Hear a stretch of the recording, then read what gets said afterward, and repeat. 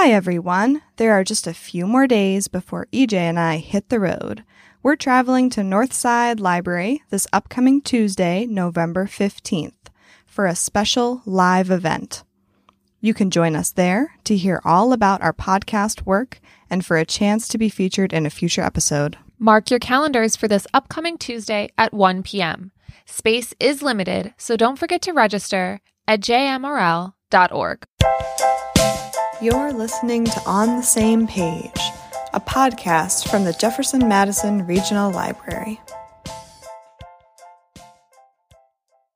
Welcome back to another episode of On the Same Page, a podcast from the Jefferson Madison Regional Library System. I'm EJ, here with my co-host Abby. That's right, I'm Abby. In today's episode, we're sharing how to grow, learn, and connect at all 8 branches of JMRL. We'll also have a special reading recommendation segment to share books to read this fall. And we have our final discussion of The Glass Ocean. If you missed out on this first season of Overbooked, don't despair. We're starting a new book club title very soon. Without further ado, let's jump into how you can grow, learn, and connect these next 2 weeks at JMRL. At Central, come out for a live poetry reading featuring some of the poems from this year's poetry contest on Sunday, November 20th from 2 to 3:30 p.m. At Crozet, the DMV will be on site providing a whole host of services on Wednesday, November 16th from 9 a.m. to 4 p.m. Register now to reserve your spot. At Gordon, meet Juno the therapy dog, one of the world's best listeners. Read aloud to Juno at the Pause to Read event on Thursday, November 17th. Slots are from 3 to 4 p.m. At Green, don't miss the monthly Cookbook Book Club on Tuesday, November 15th from 6 to 8 p.m. At Louisa, all writers are invited to congregate for some writing time on Thursday, November 17th from 4 to 5 p.m. At Nelson, kids 8 through 11 can make a wind chime. This craft is scheduled for Wednesday, November 16th from 3:45 to 4:45. At Northside, as you all know, EJ and I will be sharing all about our little podcast world on Tuesday, November 15th from 1 to 2 p.m. It will be informative, fun, and participatory. Don't forget to register at jmrl.org. At Scottsville, there is a new Storytime session being offered every Saturday at 11 a.m., geared towards kids 4 and up. There will be crafts, songs, and free play. As always, check the calendar to find more information and to register. All right, Abby, now it's time for that special reading recommendation segment. Get ready to fall into reading, listeners, with JMRL's Fall Reading Challenges with Beanstack. Visit jmrl.org to sign up or for more information. I will be giving you all 12 books that you can fall into reading with. So I have separated the list into genres. So let's start with the classics. Try reading The October Country by Ray Bradbury or The Tenant of Wildfell Hall by Anne Bronte. Next up, romance. Get into the mood with The Ex-Hex by Aaron Sterling. If you're looking for something a little more thrilling, try Home Before Dark by Riley Sager or The Death of Mrs. Westerway by Ruth Ware. If you're looking for some historical fiction like I usually like to read in the fall, try The Dutch House by Ann Patchett or There by Tommy Orange. Maybe you're in the mood for a nonfiction book this fall. Well, I've got you covered. Try The Gratitude Diaries, How a Year Looking on the Bright Side Can Transform Your Life by Janice Kaplan. May I recommend In Cold Blood by Truman Capote. It's definitely intense, so be ready for that one. On the fantasy side, we have A Discovery of Witches by Deborah Harkness and Practical Magic by Alice Hoffman. And if you're looking for something more domestic fiction-like, try The Immortalists by Chloe Benjamin. Thanks for tuning in for this segment. You can find all of the books that I've mentioned here in the show notes below. Here we go. You know what time it is now. It's Overbooked time. Today we're discussing the very end of our inaugural podcast book club. The Glass Ocean. What a ride. We're jumping right into chapter 28, Sarah's chapter, her last chapter. What a crazy, unexpected chapter. I thought everything was tying up in a nice little bow. We got some leads on research. Sarah and John will walk off together into the folly and they'll start doing all their research there together. I don't know. I had happy endings on the mind here. I did not expect this very weird turn of events. Yeah, I thought it was weird. I mean, okay, my first note about the chapter is falling in love with John. So lovey-dovey. And then my next bullet point is she's going to lunch with Jared. What is this new twist? Like, what will be revealed? Because it's been established that she only has one more day, less than a day, like a few more hours with John. So I don't even get why she's giving him the time of day. Then when she gets there with Jared, there's just this sense of dread, even though it's not your typical, like, he hasn't cornered her in a dark alley or anything, but he's kind of fishing for information. And the first thing that he asks is, are you together? Like, are you with John? And at that point, I mean, I think Sarah should have known that something was up. Either that he was a reporter or that he was just a total weirdo and jerk. And I don't know. She starts getting drunk in the middle of the day and John walks in, quote, pink-faced and thunderous. Oh, it all came crashing down. Oh. Yeah, and it was honestly just surprising from Sarah because she tends to overanalyze everything that goes on. I mean, the whole scene when she's with Rupert at the archives, she's overanalyzing every single thing that they're looking at and the actions of the employees that are being taken. But for this, she's like, but alas, John, I must leave you to go to have a quick lunch in the daytime with a... Sorry, I just say that because the drinking thing really got to me. But anyway, I'll get to that in a second. A quick lunch with someone who's blowing up my phone. I don't know what she was thinking, but then I did think maybe she's just running because she was worried about stuff moving fast. So maybe all that stuff that John said, it was like a trigger in her head she was like, I have to run from this now.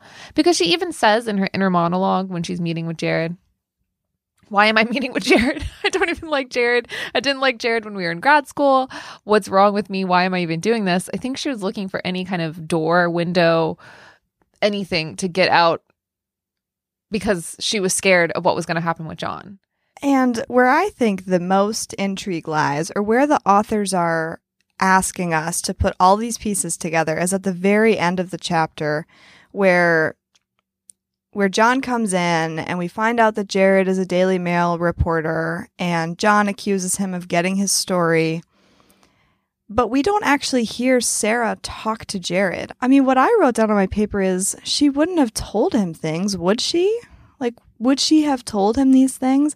I just feel like the authors are asking us to put these pieces together, and it was hard for me to do that because I didn't want to. I didn't want to feel like it had all fallen apart, and I was very sad. I think you're right. I think the authors ask the reader to do a lot of putting things together, or at least speculating in this book. Throughout the whole book, they've kind of done this type of thing, like, will it be Tess and Robert? Will it be Caroline and Robert? Will Caroline and all this stuff? And is Gilbert involved? Is he a traitor? All this stuff.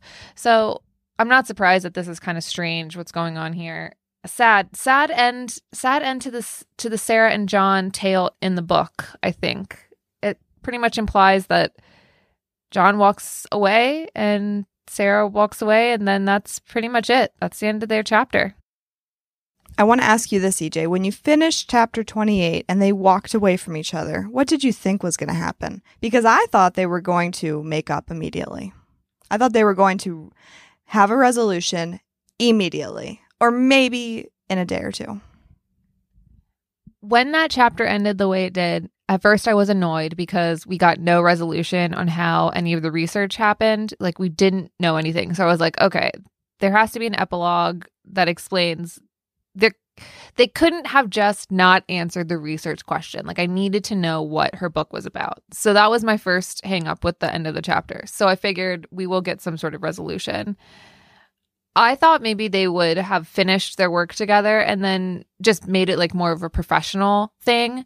I did not think it was going to go the way the epilogue went, which I don't want to skip to now. So we'll move on to two chapters that kind of blur into each other quite a bit with overlapping stories. So we'll go straight into chapter 29, which of course is Caroline's chapter.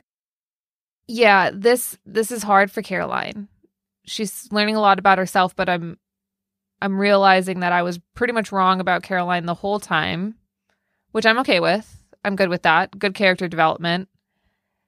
Tess ends up saving Caroline's life. I think Caroline probably like ends up saving Tess's life too, like in different ways. Really, these two chapters are about a budding friendship. That's kind of how I saw it, regardless of if Tess and Caroline talk to each other or see each other or continue to communicate after all of this happens.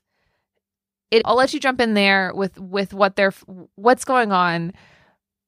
Oh man. Well, they swim together. They find Robert and Gilbert.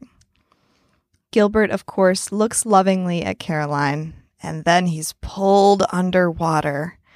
And in that moment, okay, can I say something that's very inappropriate that I would never say about a person? But we have to remember that this is fiction. These are not real people. And I've created a fair amount of distance between myself and these characters.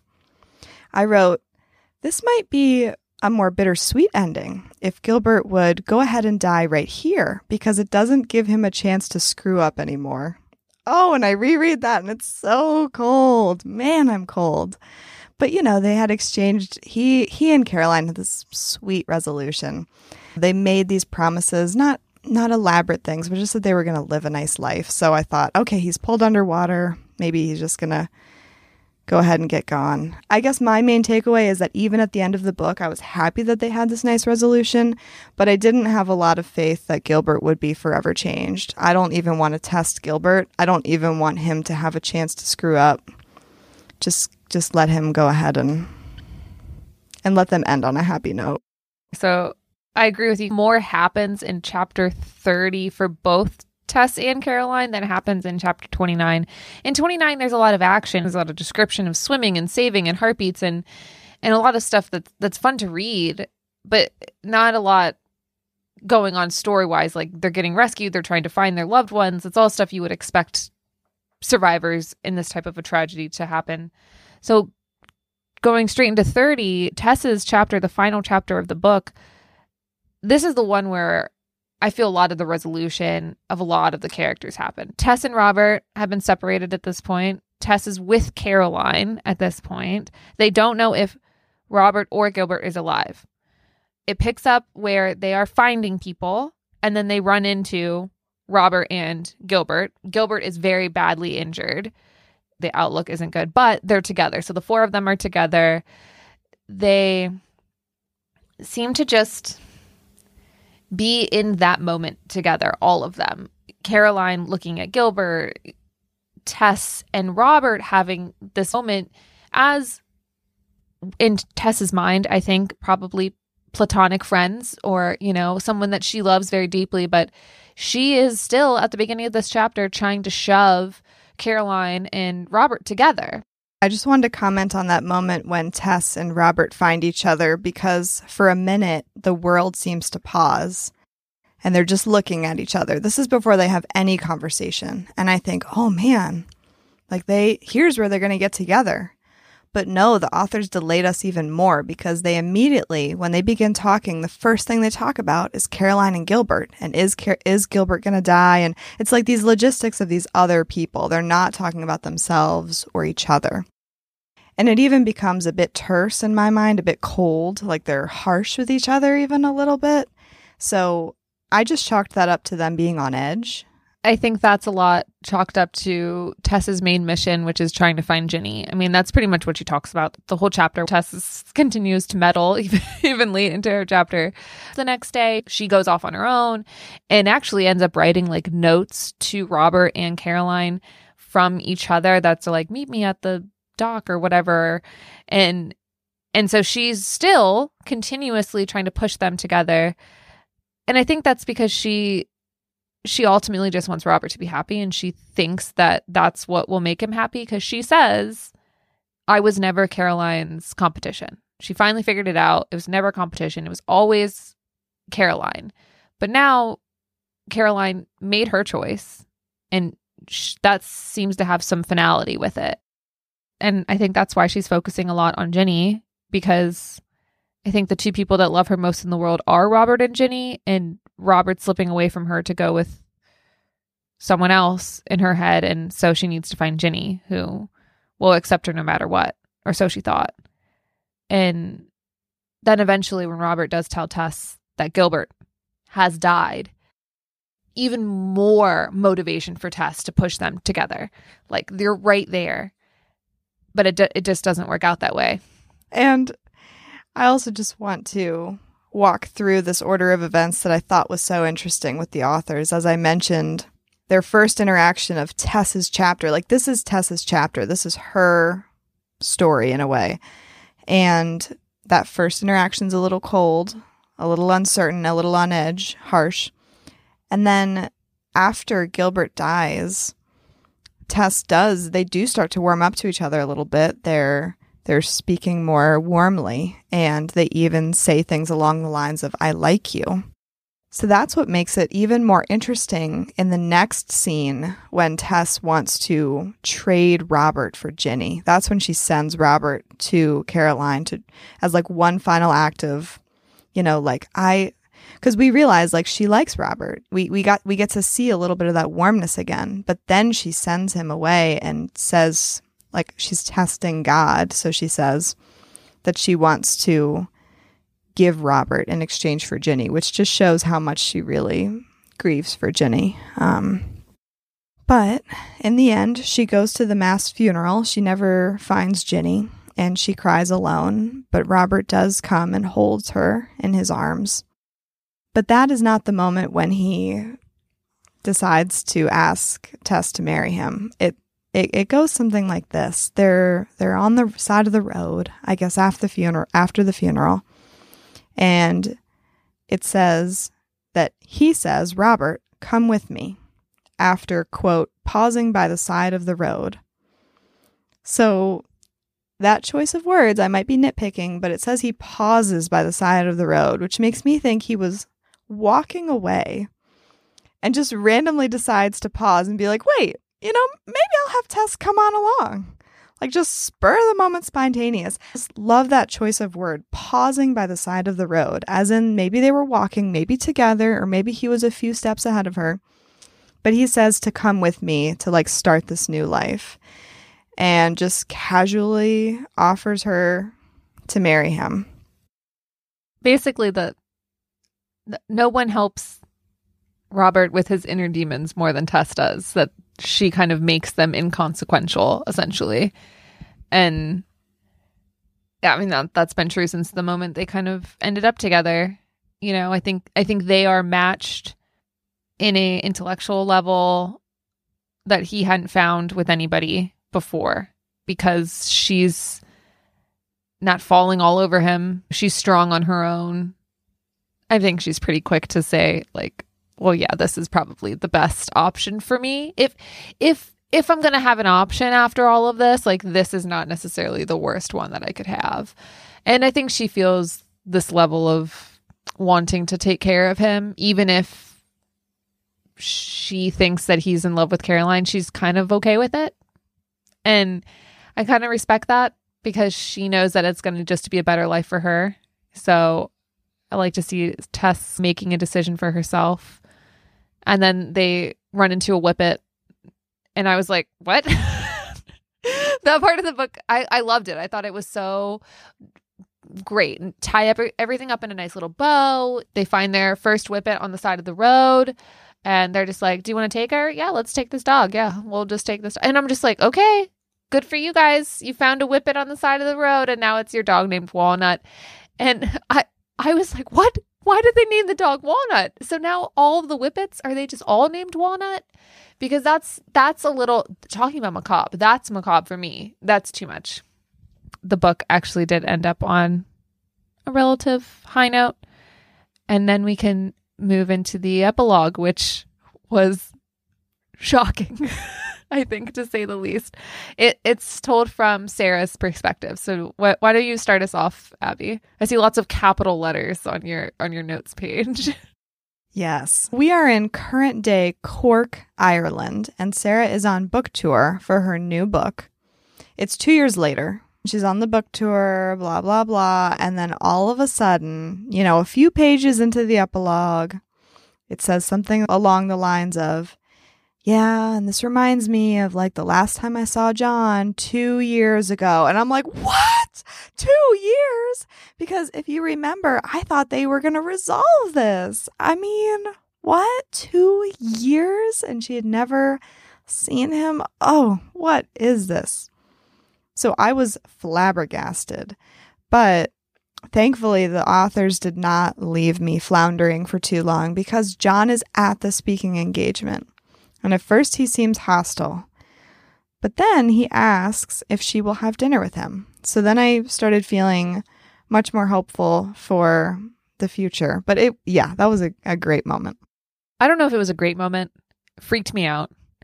But I'll kind of set us up a little bit here of what happened. So we got a lot of stuff resolved that I was excited about.